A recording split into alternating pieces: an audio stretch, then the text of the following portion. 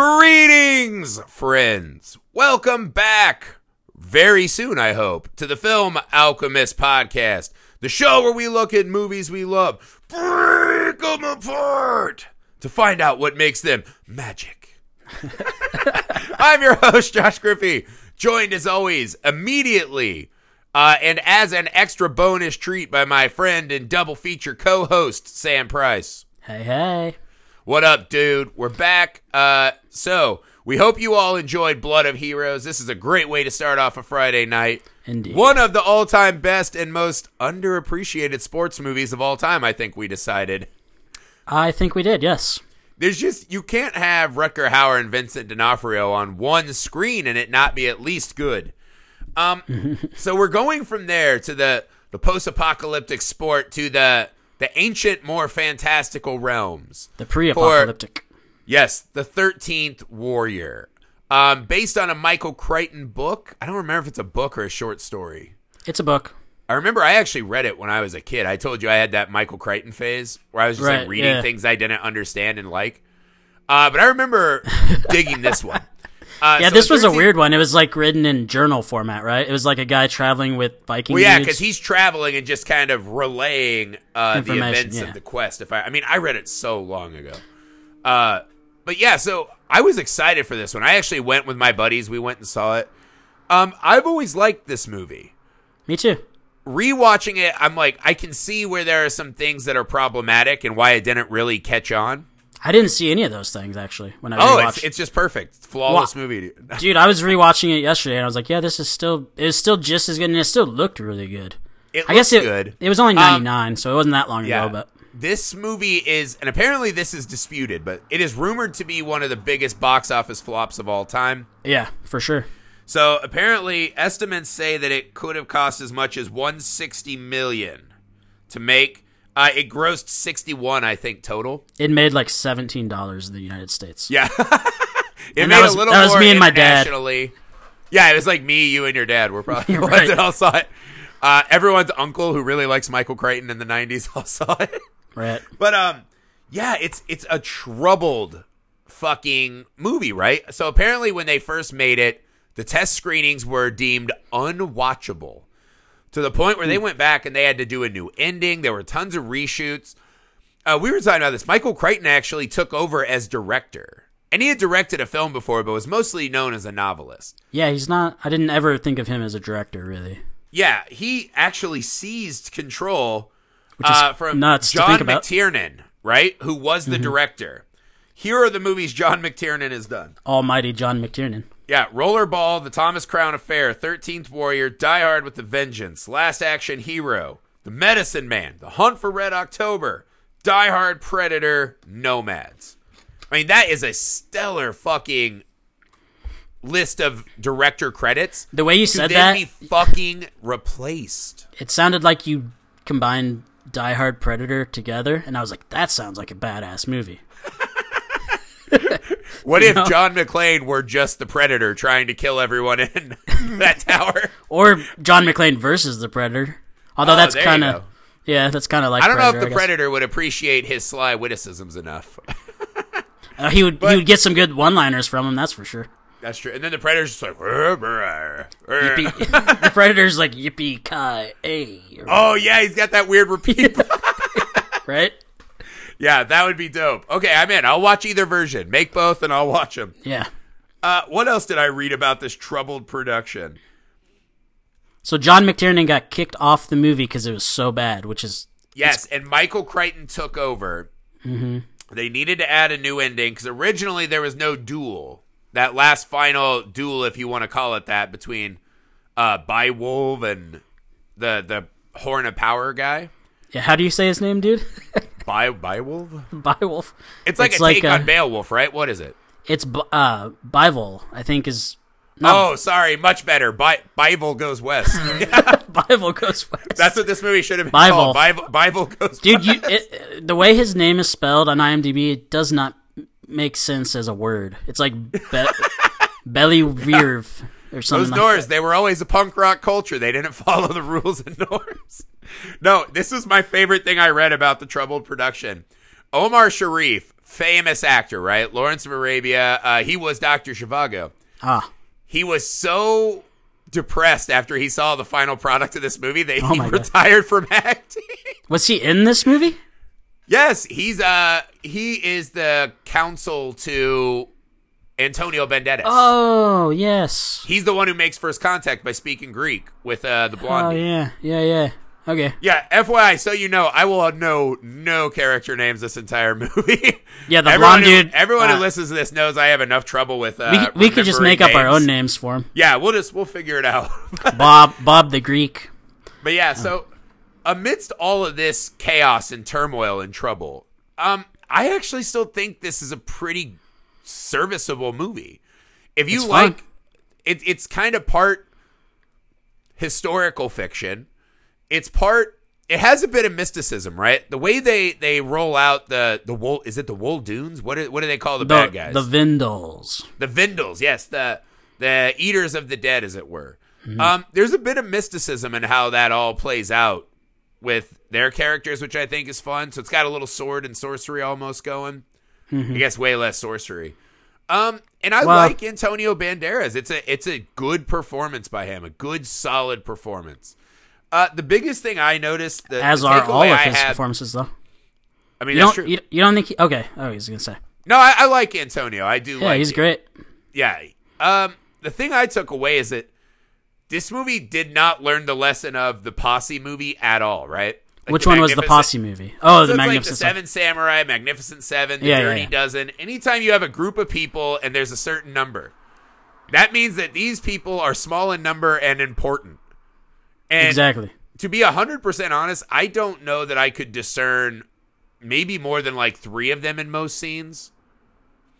There's like the mullet scout guy who hides in trees and senses danger. The coming. Archer. Yeah. Yeah, there's the archer, the His giant character's guy, name is the Archer. the hero, and the blonde guy. And the musician. There was like a face tattoo guy, kind of, but The Irish guy. There's the yeah. Irish guy that's there and for so some you reason. don't really feel like you know very many of. There's no time when they stop and let us in on the personality of the 13 warriors.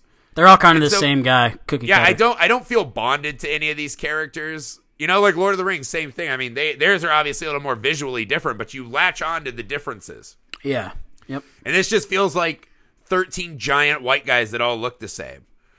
And so there's not a lot of charisma going on this screen, right? Well, Like, I think the Greek guy and Beowulf are the two that you're supposed to like latch on to. yeah, the blondie guy, they give him the devil may care swashbuckler Yeah. role. He's a little more interesting.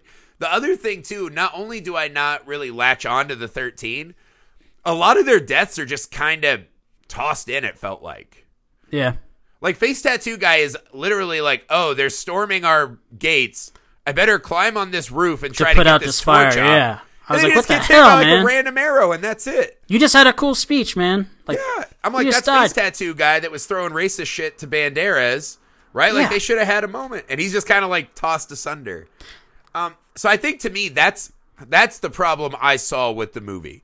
Is I think if you're going to make it a movie about 13 heroes going to face this fucking horde of cannibals, I think they needed to find a way to drag the personality out of the 13 more.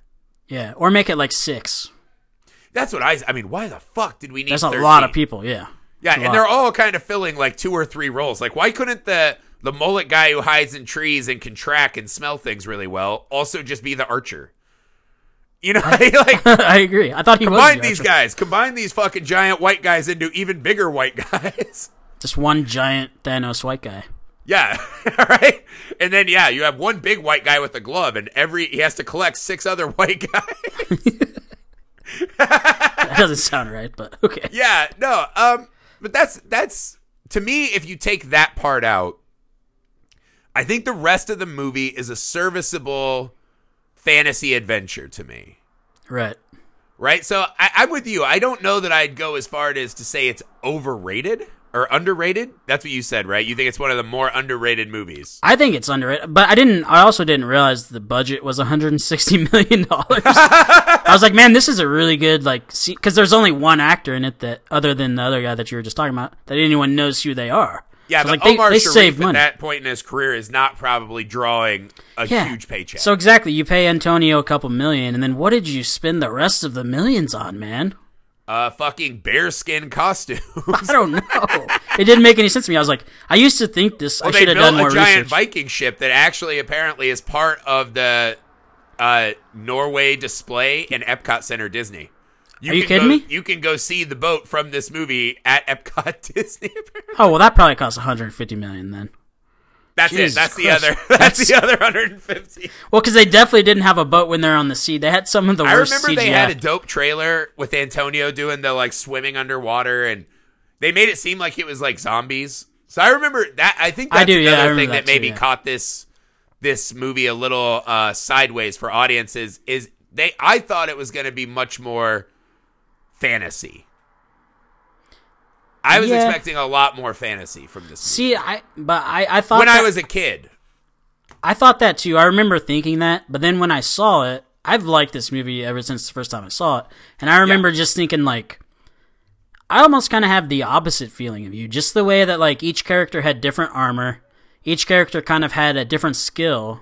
Like one of them was obviously the archer. I mean, kind of. The one guy was the scout. Two of them had skills, right? There was like the bloodhound guy who was the scout, and there's the archer. Everyone else's skill was fighting with a sword. Well, yeah, but that's if you I guess think about there's it. the big Mongo guy who like knocked out a horse. Well, there was the big guy with he had like a hammer or a club or some shit, didn't he? And he like cut a horse's head off. Honestly, I'm trying to think, and I just picture big guy with long hair and beard. I'm like, My girlfriend walked out for the last scene of that movie, and she was just like, "Why are they killing those horses? Why don't they stop killing those horses?" That's all she could talk about. I was like, "Well, very I don't upset."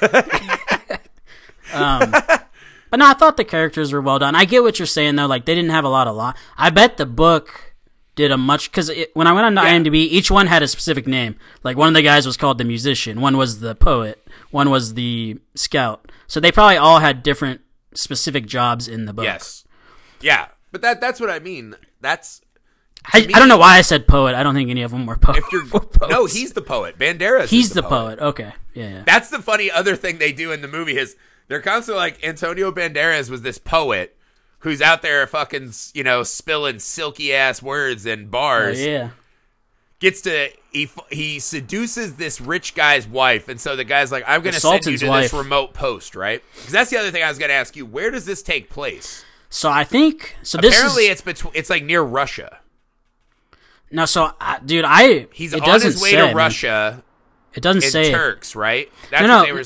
So and then he gets sidetracked. Sorry, in the actual guy. So this is based off of the book of an actual diplomat. It's half based off of Beowulf, half based off of a book of this guy who actually did go north, but with the Volga Vikings or whatnot? The Volgars, yeah, which I think were in Germany. Actually, I'm not sure though.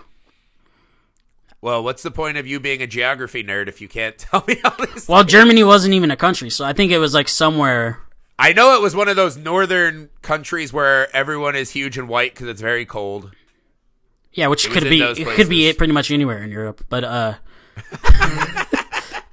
giant Scandinavian. What I think, dude, people. What I think, and I haven't found anything on this online, but this was my original thought when I was like 13. I was like, oh, they went to North America, and that's a North American Indian tribe that they're fighting.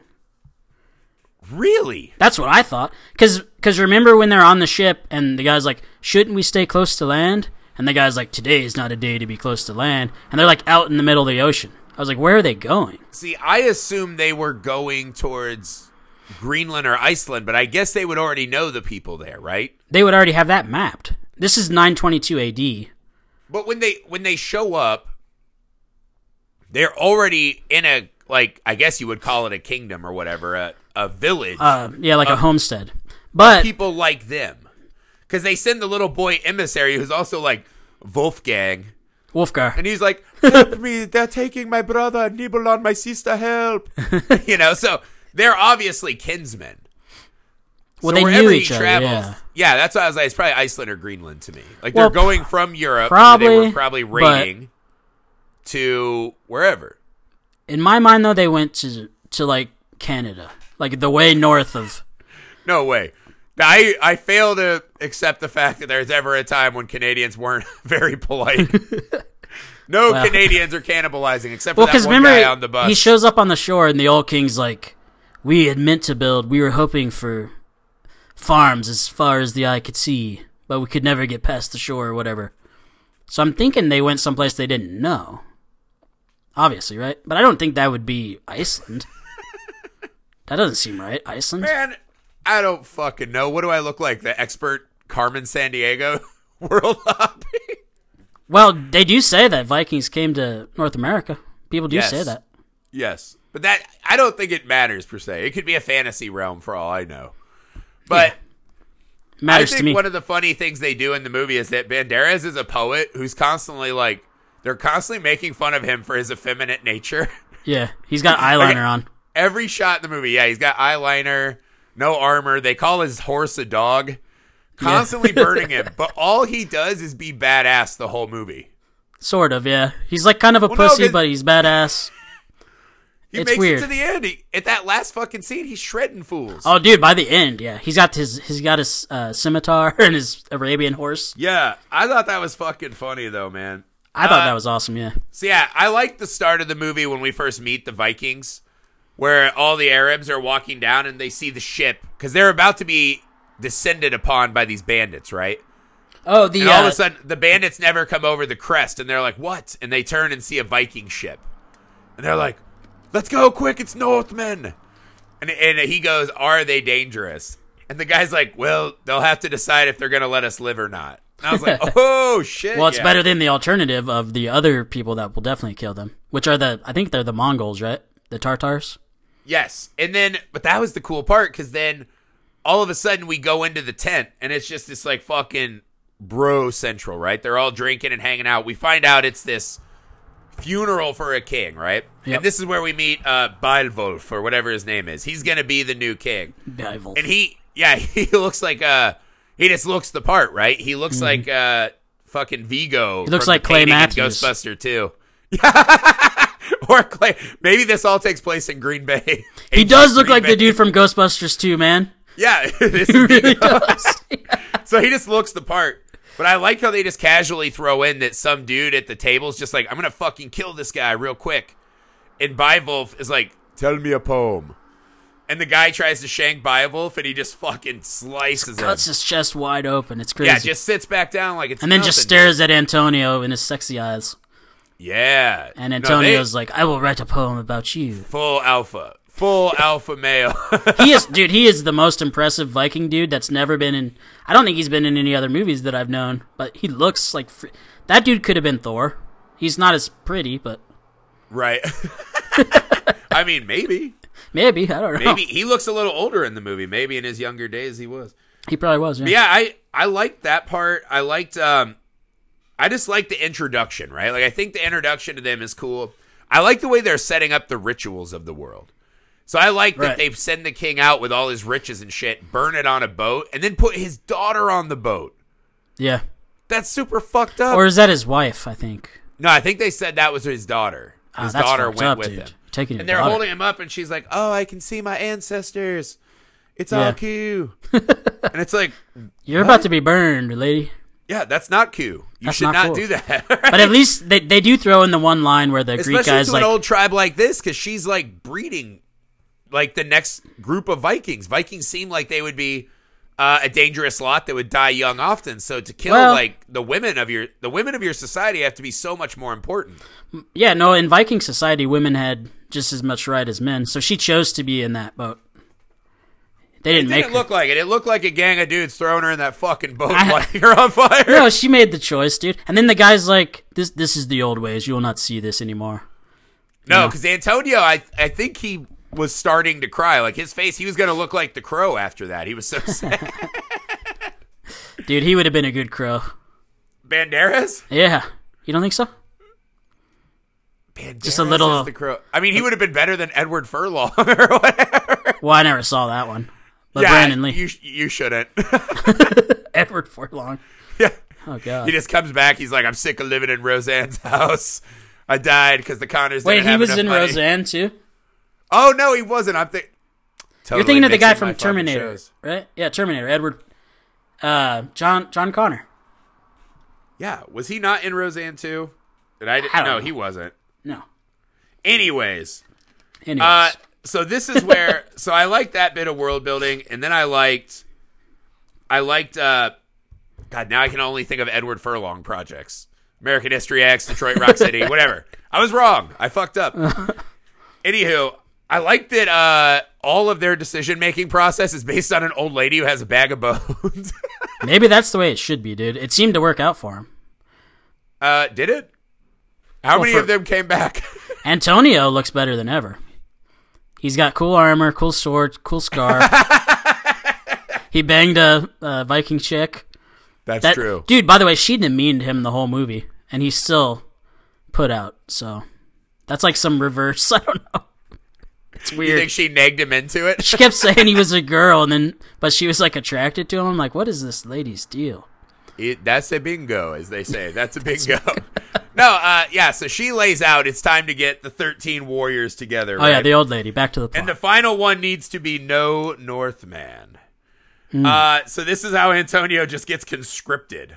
I was like, what about all his like fucking posse and his other duties? And they didn't ask him either. They just cut to the scene where he's getting ready to get on his horse. I'm like, I guess he's going. They cut to the scene of all these giant ass bearded white dudes just staring at him, and he's like, no, yeah, that's cool. I guess. Cool. I'm not about to get fucking slaughtered by these guys for saying no. No. You know, the old witch lady needs some more bones for her bag if he says no. Dude. Yeah, and then they embark on their journey. One of the funniest scenes in the movie to me that had me dying laughing is the montage of campfire speeches. Oh yeah, where they keep cutting in close on his eyes as he like squints his eyes, and then as the scene goes on, the words start turning into English. Right, and that's how Antonio learns to understand them. Right, someone's making fun of him, and he's like, "At least I know my dad, you son of a whore." Oh yeah, and they're like, "Oh, how do you speak our tongue?" And he goes, "I listen." And the camera, I love it. There's 2 times in this movie where I love zoom-ins. Because you're a big zoom-in guy. Dude, they don't do zoom-ins in movies enough. And you should watch the new Suspiria. They've got porno zoom-ins all over that bitch. It zooms in on Antonio's face, and he's like, because I listened. And everyone's like, everyone starts laughing, and it's okay. Well, it's so funny, because I was like, does that work? I think that's a masterful way to show it, though. No, I think it's a fun way to address, right? Because Antonio already speaks English, which we just have to assume is his native tongue. It's Arabian, yeah, or whatever. Yeah, and then as he learns to understand, that's what I said. I'm like, it's a clever way to address the how are they speaking the same language. At least they address it. Some movies don't even. The thing that I thought, though, is I was like, those campfire scenes, that's where we needed to be learning about the group. So it's a cool way to address an issue and show him learning a language, and kind of shows his intelligence, right? Mm-hmm. But it also feels like a bit of a stubbing of your toe, right? Because that's when we could have learned who these characters are. That's a good point, yeah. I never actually thought... Well, I had never had that problem, that same problem you did. I felt like I knew the... Maybe just because I'd seen the movie so many times. How many times have you seen this movie? I don't know, probably 20 times. Get the fuck... Okay, so I felt bad this weekend because I rewatched Sphere. Oh, yeah. I asked around and I was like, dude, someday on my deathbed, I'm going to have to explain to myself why I spent 4 hours of my life watching Sphere. Sharon Stone. That's why. That's going to be you someday. Like, did I really need to watch Eater of the Dead those last 10 times? Well, I was almost not even going to watch this movie before this podcast because I was like, I pretty much know the entire movie. And as I was watching it, I was like, yeah, I do. I knew like every line. Me and my friend used to like quote this in high school to each other, which no one knew what the hell we were talking about. But all of a sudden, you were just like swarmed by interested parties. No, we'd be like, I don't know what you're saying, but I like the way you say it. Was it the silk swallowed messenger boy, or the one where it's like, how do you hunt a bear? Me and my friend Joey would be down the hall, and I'd be like, Joey, is there a cave? And he'd be like, yes. 90s high school was lit, kids. Right, that's the lesson to take. I don't even know why I said that. Whatever. Anyways. See, this is the thing. Now our listeners have more of your backstory than any character in this movie. I want to know what Beowulf was screaming down the high school halls. Oh, dude. These are important decisions. Can you imagine Viking high school? Oh, I bet it was awesome. Yeah. Everyone's on the football team. No, I think if you're a Viking, football's a little too pussy for you. Yeah. Everyone's on the jugging team. Oh, there you go, bringing it back.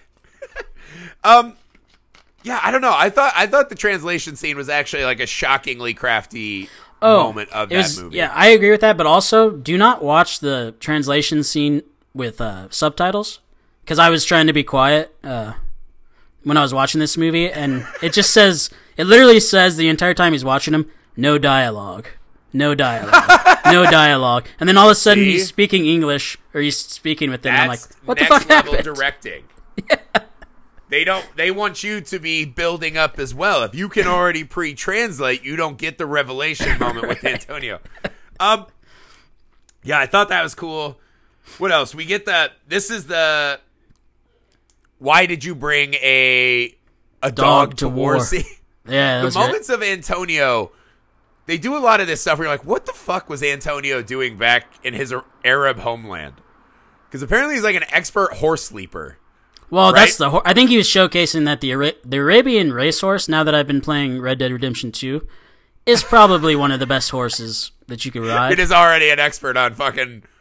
You're trading in horses already? Well, those horses in particular are like good at jumping. Here's the thing. I couldn't put you on an Arabian racehorse and have you fucking jumping over trees. Dude, you can't... jumped a horse with a Viking on it. Well, yeah. That's not unheard of, dude. How tall do you think that was? 6 foot? I feel like Vikings are all at least 6'6". Yeah, but from the torso up, what if they're all legs? All right, so that's like, what, 3.5 feet? And then a horse is tall as shit?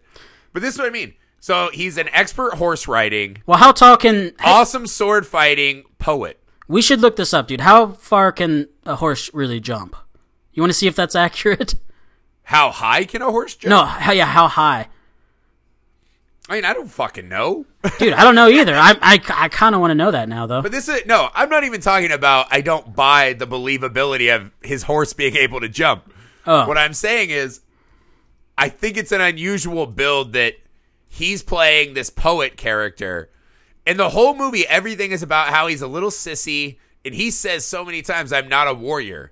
And it's like, bull fucking shit. This guy is a total badass the whole movie. That is true. He did become a badass really fast, but I also... I don't know. What did they call that? Mary Suing?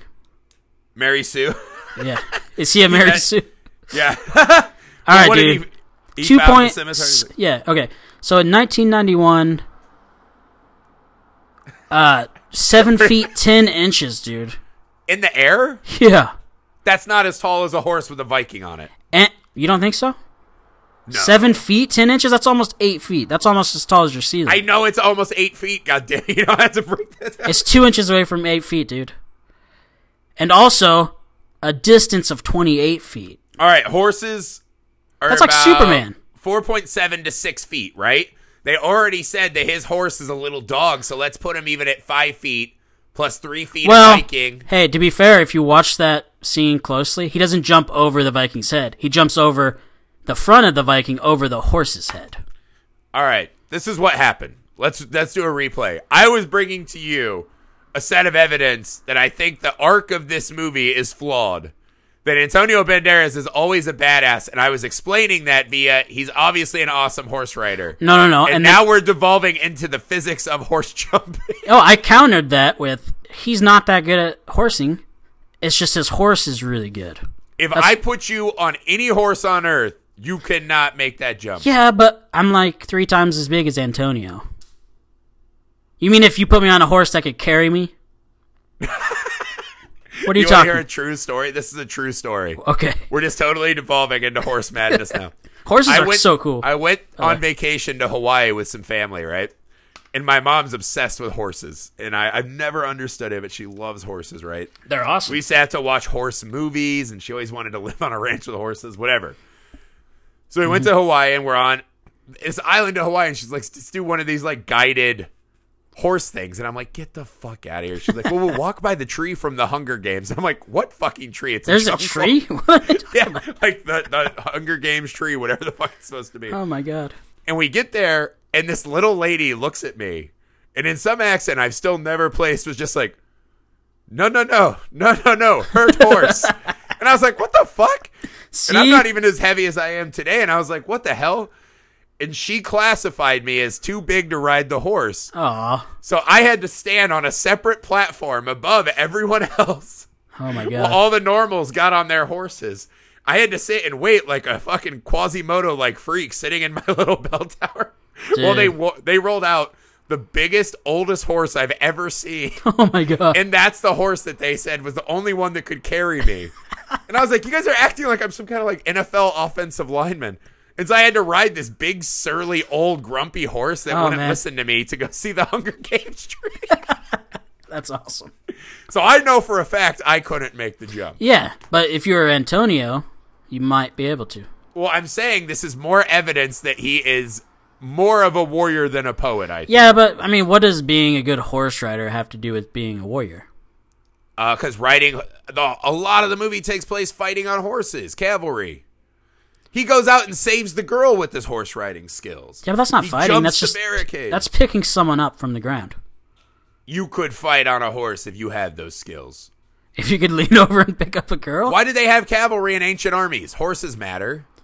Well, yeah, because you can get around and flank people, man. Oh, my God. Are we actually doing, like, horse physics in military history? Anyways, Tell me about what you liked about this movie. Well, I like the jumping part, but that's just me, I guess. But right. they do make him rule. like... We cannot talk about any more jumps the rest of the movie. I just We're like gonna have to do an horse, agree to disagree. His horse was cool, and I love how in those scenes where they're all like, you know, going down a path, and he's like 4 feet shorter than them on his little horse, and he's got like his robes on. They all got fur coats. I'm like, this is crazy. This is how it would really happen if it really happened like this, you know. Oh my God! All right, Anyways, so now we get to the village, right? So they make it to North America. Yes. To the village. Yeah, they make it to Green Bay, Wisconsin. Yes. We're ready to fight. The first thing we see is an unfortified village that needs help. Who would have right? thought? Yep. So now there's like some political stuff, right? There's kind of this subplot with the brother being a politically devious, like worm tongue type, right? I feel like this is one of those stories that probably got hit in the re-edit pretty bad because it feels pretty inconsequential by the end of the flick. Yeah, it's very thin, and I didn't understand it that much. Well, Never did. They mentioned that he killed his 2 brothers, and you're like, well, that's big. That's got to come back. And he wants to weasel his dad's stable. Because he says the only thing you've ever done is killed your own brothers or whatever. Yeah, and then there's a duel later that is in this vein, which is cool seeing. We'll get to that. Yeah. But yeah, so they can't talk about the evil, this and that. So we're doing some kind of basic setup, but then there's a really cool scene I like, which is when they all go to bed for night, and they're all sleeping, and Antonio wakes up. He's jarred by the sound of something on the roof, right? Ooh, yes. Something's clicking at the wood, this and that.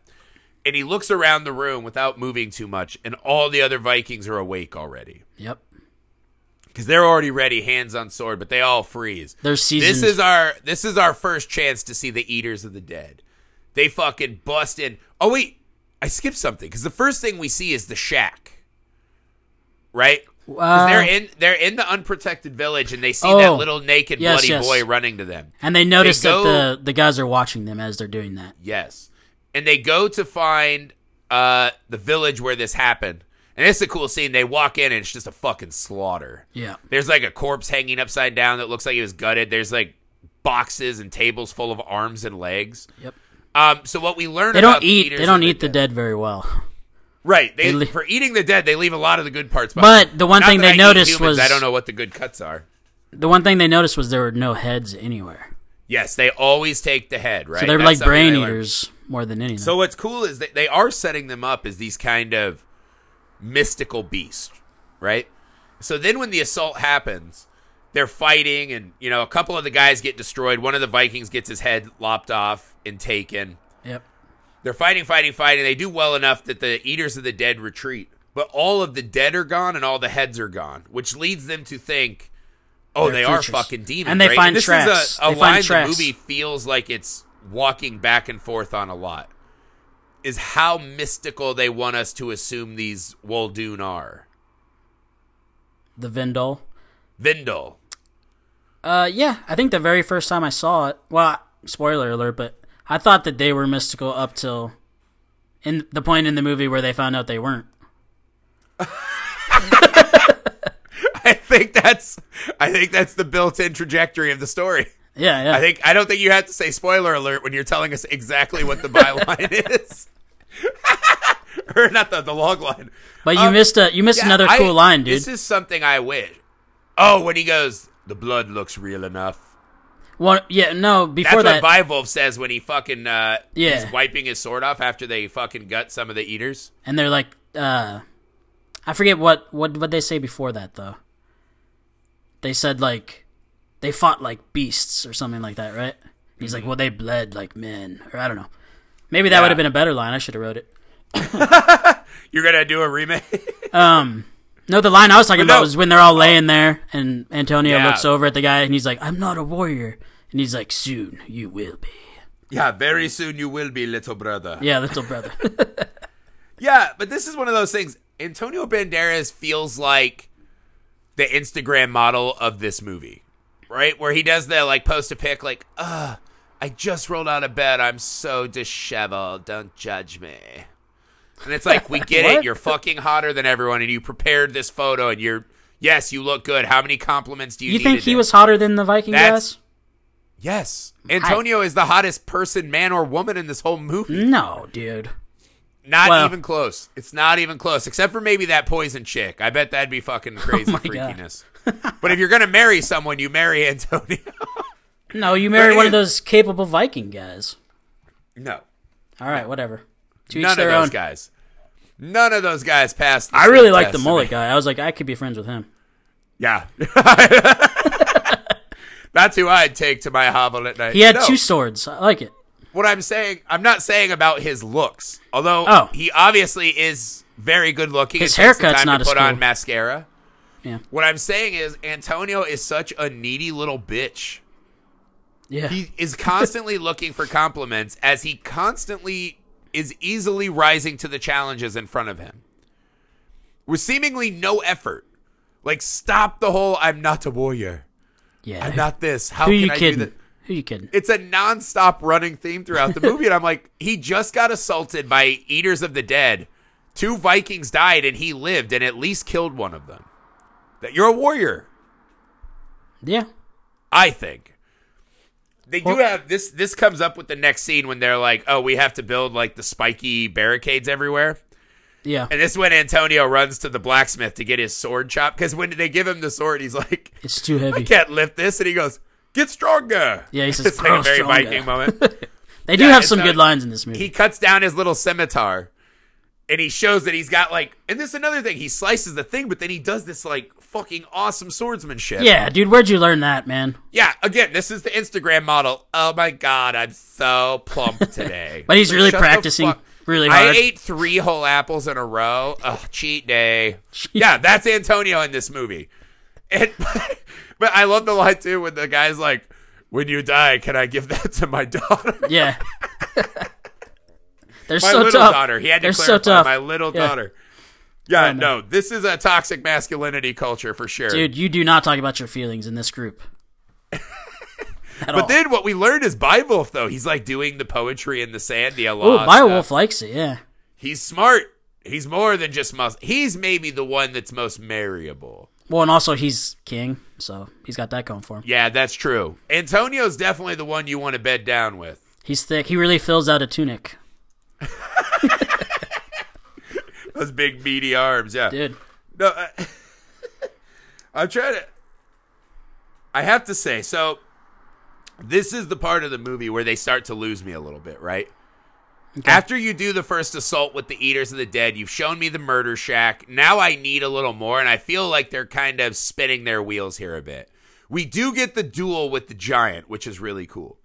Yes. So this is where they decide they need to make a political example to the little fucking betrayer king, right? Or the betrayer prince. Mm-hmm. And so the little guy's like, "Oh, I'll do it, my king. You shouldn't be in on this." He starts talking shit with this giant.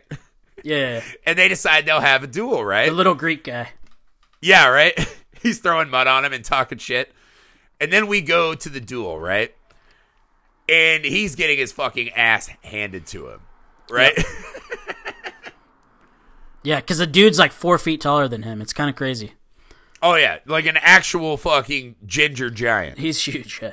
And he's just smashing swords and fucking him up. And it looks like they're kind of honorable, though, because whenever a shield smashes or whatever, it's like, get up, get a new shield. The guy's breathing heavy. It looks like the Greek's in trouble. And when he's out of his last shield, then it's time. The prince gives the giant ginger, kind of the wink of an eye. Like, it's fine to kill this guy. Yeah. And as he goes for the fucking death blow, the Greek spins out of the way and lops his head off. This leads to my favorite shot in the movie, which is after he lops the head off, the first thing we see is we don't see the head lop. We see the spin and the sound.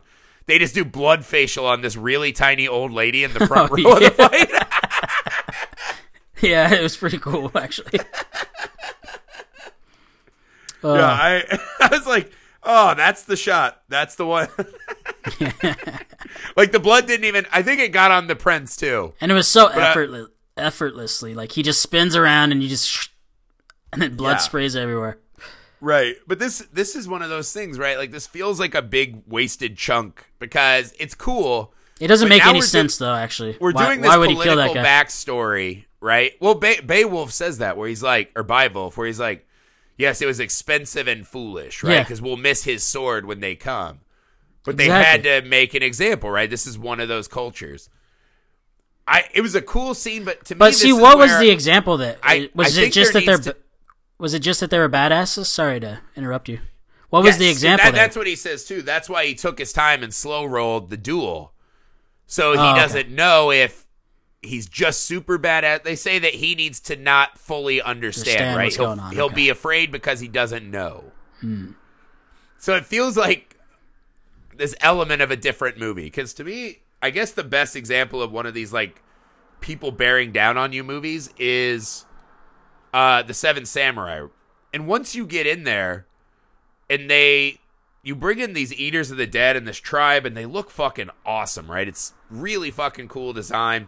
I love how they come through the mist with the serpent of fire. Yeah. I was like, yes, fuck yeah, all this is great. The fireworm.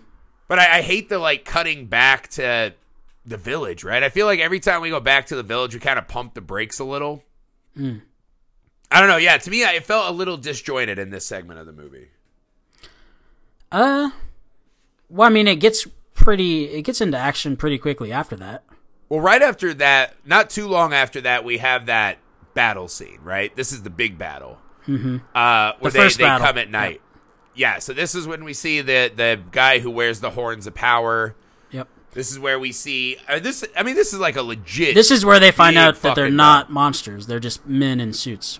Yeah, that's a cool scene when Antonio shanks that guy, and he's like, "They're men." And then he goes crazy. Yeah, they're men. And then Mr. I'm Not a Warrior just starts fucking slicing into. Oh, he's got his dagger. He's got his little. Yeah, he looks like a little Arab Legolas in the scene. I'm dude, he does. And he never gets mud on himself. Did you notice that? His face is always clean. You'll make my mascaras run. Meanwhile, the other guys are covered in shit. Yeah, meanwhile, we lose like 5 more Vikings unceremoniously. There's like 6 by the end of it, I think, yeah. Yeah. This scene was cool, man. What I liked most about this scene actually was not even the battle. I liked the aftermath shot. I thought that was really fucking cool, man. When the fighting's over and he's walking through the village as it's burning and people are kind of arm in arm running away. Mm-hmm. That is a fucking beautiful shot of the village. It's really cool, man. It kind of brings home the stakes of battles back in these days, right? Oh, yeah. And if you notice in the fight, everybody that lived there was fighting. The kids, the women. Yeah. Everyone. No, they have like a for real civilian army. And part of the fight was it didn't even feel like, because that's kind of one of the other things in the movie is the Eaters of the Dead keep retreating. Yeah. For no apparent reason. But then it kind of adds to their sick deviousness, right, as characters, because they're just like, oh, we'll just come and burn your fucking houses down. We'll get a midnight snack and then dip. Yeah. Because that's kind of the question you're left asking. throughout the movie. I was like, why was this village not completely overrun already? Yeah, there were some contradictions. I guess it's like you don't slaughter the milking cow kind of a scenario. But in this case, your milk is the cow. Well, you're a cannibal. Well, and who knows? Like, it seemed like they were practicing some sort of witchcraft type shit. So maybe their gods were telling them what to do the same way the Norse were. And it's like, none of it really made it. But I mean, that's just me probably trying to explain a bad script. I was going to ask you that. Like, the society of the people, right? Because after we have this showdown, all of a sudden, Beowulf's like, well, yeah, we got to go fight them in their home, obviously. With like the remaining 6 guys. Oh my and god! I'm like, yeah obviously. Obviously. But this leads to the coolest part of the movie. The assault on the cave is by far the coolest. Right? Well, and they also go see the crazy old lady and shit, and she sends him on her way. Yeah, the crazy old lady sends him. That's what I was going to say. But to me, the cave is the movie I wanted. Right, that first big battle and the cave. That's the movie I wanted. Mm-hmm. Right. So these are the scenes to me like where I Navy was like SEALs. fully in. Yeah, I like the taking the armor off because they got to go in stealth. Yeah. It's just so extra badass. I wasn't sure exactly what their... Can you elaborate? What was the ideal version of that mission? So, if you remember, the old lady says, you need to kill the mother. And then, right after she says that, though, she says, but also you must kill the king. So I think the ideal mission was... Where's the horns of power? They got the warrior or whatever with the horns of power, their leader. So I think the ideal mission was to sneak in there. They would be able to kill the woman pretty easily. And then they'd have to find the king. But then they got the alarm sounded before they could finish the mission. So they had to escape, basically. Yeah, and this actually, I love the stealth shit. I like the climbing around the waterfall, that. This part was really fun. And then they go in and all these people are like chanting. Mm-hmm. They had that cool scene where they find the giant idol and there's skulls everywhere. And Antonio's like, I lied. These are not men. Yeah. Right? And it's like... It's kind of like, bitch, you already knew they ate people. Like, you just don't like their taste in art. Like, yeah, just because they recycle the skulls. Like, what the hell, man? The titties on this statue are too huge and gross. I hate. Where I don't even know why I made him sound like Borat or whatever that accent was I just did. But yeah, they see the big titty statue and now they're really offended. I love the coming up from the water shot. I am a sucker for any movie where guys are coming out of the water like that, all stealth. I bet you are, dude. And all these dudes are just, I see what you did there. Anyways, yeah, I like Antonio in this movie. I would watch him crawl out of any lake. I admit it. Fine. No, but I like the stealth when all the guys are chanting and it's this fucking ritual and it just fucking breaks out into a fight. Yep. And I thought it was really cool because the cave looked awesome to me. It's a little confusing. I don't know exactly what this tribe's like. What does the best day of this tribe look like? Like, what does one of their holidays look like? Just eating brains, dude. Yeah, it's a pretty gloomy-looking existence, right? But then when Beowulf runs in and he has to fight his way into the room where he finds the mother, that was fucking awesome. Yeah, that was cool. It's kind of these roots have grown through the room and they're hanging all the fucking severed heads of their victims everywhere. And you see all the old Vikings that got killed. Such a fucking cool scene, man. I was super into it. And I liked it, the mother's sitting there fighting him with a fucking poison dagger. It's like an eagle claw or something. Yeah, it's the snake she's milking. She's like got a snake around her neck that she's like apparently milking a big bowl of venom. Oh, God. Ugh. And yeah, she fucking scratches his ass. She gets his shoulder. Yeah, and so I thought this scene was cool. I kind of wanted more in the cave. Like, I would have been fine if the entire rest of the movie took place in the cave. Do you think it would have been as effective had they just fucking done the showdown in the cave instead of coming back out? I'm a sucker for that final scene, even though it's very short and it seems anticlimactic and it doesn't make a lot of sense. So yeah, it would probably work better as a movie if like Beowulf was dying and he just decides he's not going to leave the cave and he just goes on a killing spree or something. Well, that was my thought, is that the way I was like, they could have rolled this out. And I know I don't like to like try to rewrite and direct the movie myself, but yeah, it felt like the cave was such a cool atmosphere for the movie. I was like, why not have them all in the fucking big titty statue room doing the prayer? Because the scene I liked at the end, I like seeing Beowulf come out like, staggered, but he starts the prayer, right? I see my sister, I see my family, you know, the brave will go to Valhalla, and they all start chanting with him. Yeah. That's just sucker hero stuff that I fucking adore. Yeah, with the I was slow like, motion. what if he did that in that room, right? And then at the end, they're like, you know, this is what we must do. Leave and tell the story. I don't know if it's less climactic Or if they're even not fighting on the doorstep of where they're trying to save. right. But I think personally, because I was like, holy shit, man, this feels like they killed the Power of Horns dude, and they all go back to the cave, and then a couple hundred years later, we're watching the descent happen. The next time these people see a fucking human lady, it's spelunkers. Oh my god. But yeah, I don't know, man. I kind of would have liked to see them in the cave more. I wanted to explore more of what that world of the Eaters of the Dead looked like. Yeah. It seemed kind of like two different movies, huh? Yeah, well, I mean, and that's the thing. I think this movie they couldn't tell if they kind of wanted to make more of like a horror fantasy or this historical fiction. Mm-hmm. I think it kind of half does both instead of doing one of them really well. And again, I like the movie. To me, the cave assault is super fun. The first battle's fun. I like the duel with the giant. Yeah. I like the slaughter shed. So there's enough scenes, and I really like Antonio Banderas in this period. Mm-hmm. So there are enough things that I liked, but it does feel like one of those movies that just kind of got reshot to death. Like, even that final duel, that was one of my things I wrote down in my notes. I'm like, what the fuck? So That's quick. The final duel? Yeah, he hits the dude off of a horse in one swing. He gets hit in the back and then just stakes. The guy's wearing the horns of power. He's the leader of a horde army of cannibals. Right. And he gets beaten by some guy who's half dead from fucking venom in 2 swings? I was like, man, that's where I wanted my big fucking show. But apparently they had to go back and reshoot that to add that. So that wasn't even supposed to happen. Yeah, the duel was not part of the original ending as they had planned. I wonder how it originally ended. Well, to me, it's like, that's the ending you want, right? Is the saying the prayer, all the Vikings are... Because I love when Antonio's praying to Allah, and he's like, I want to just live these last few minutes well, right? What I've been doing is not a waste, and I appreciate this journey and all this. I want to live the next minutes well. Like, he's ready to fucking throw down. He's going to go down with these guys in an honorable death, right? Fighting this evil. Yep. So I love that aspect of all of them just fighting their asses off. It felt like it was a little shortchanged in that final showdown, because the prayer is awesome. Yeah, the prayer scene is amazing. Yeah, and then you want a little more resistance.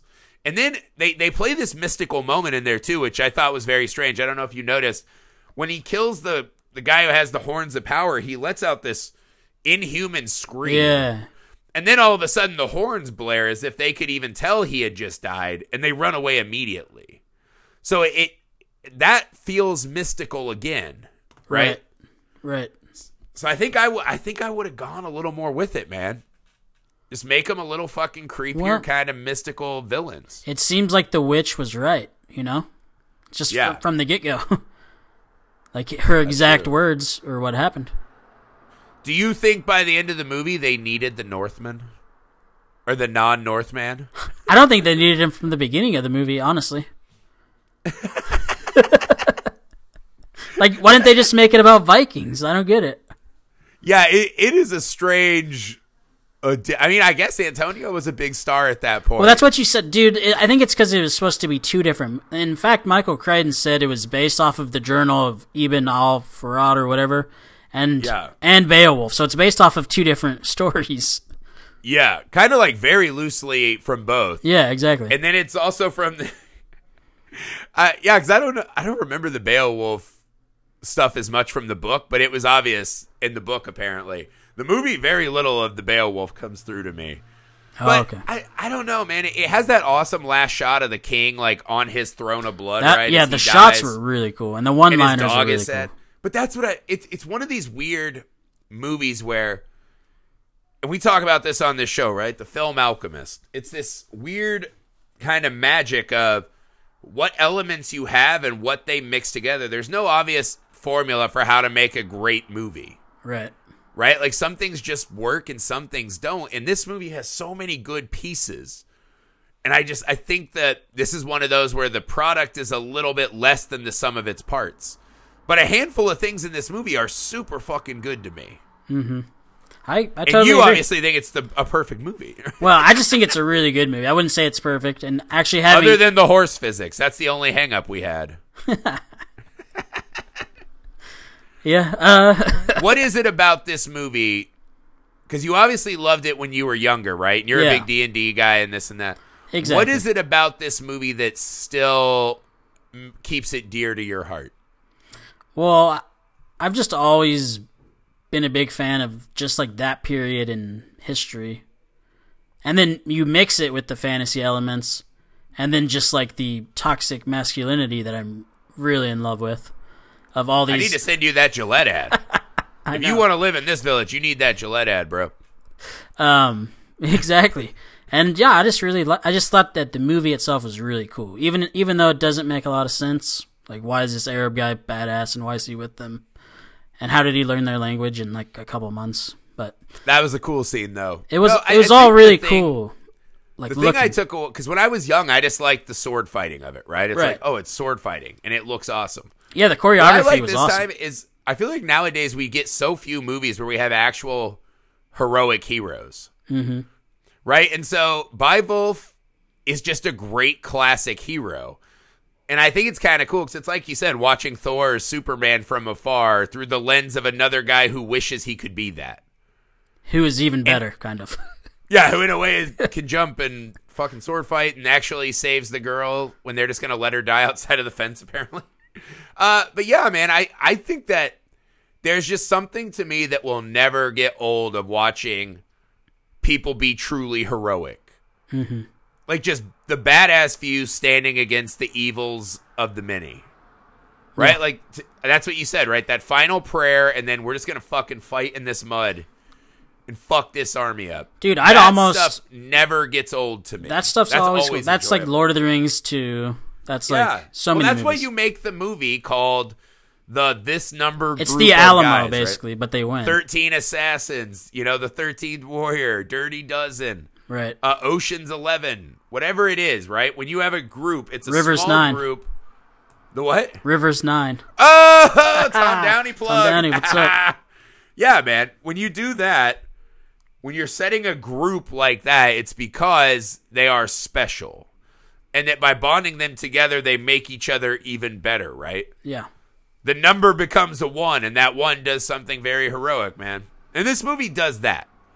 Like, I think that's where I'd agree with you. On the base level, this movie delivers an above-average version of the experience you hope to get when you watch it.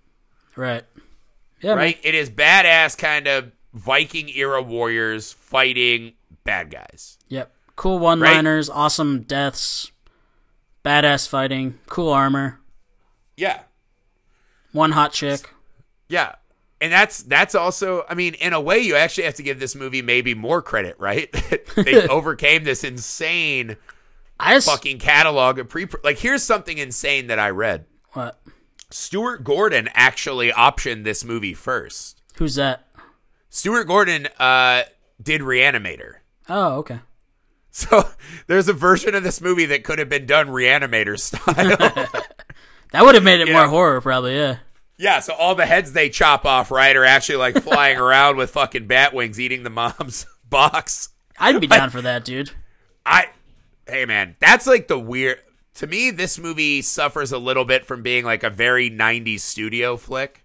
Right. Right? And to me, I'm like, yeah, if Stuart Gordon had made it, then you're getting really out in the extremes and you'd really focus in on kind of the evil creepiness of the eaters. Mm-hmm. I'm like, yeah, man, I fucking want that for sure.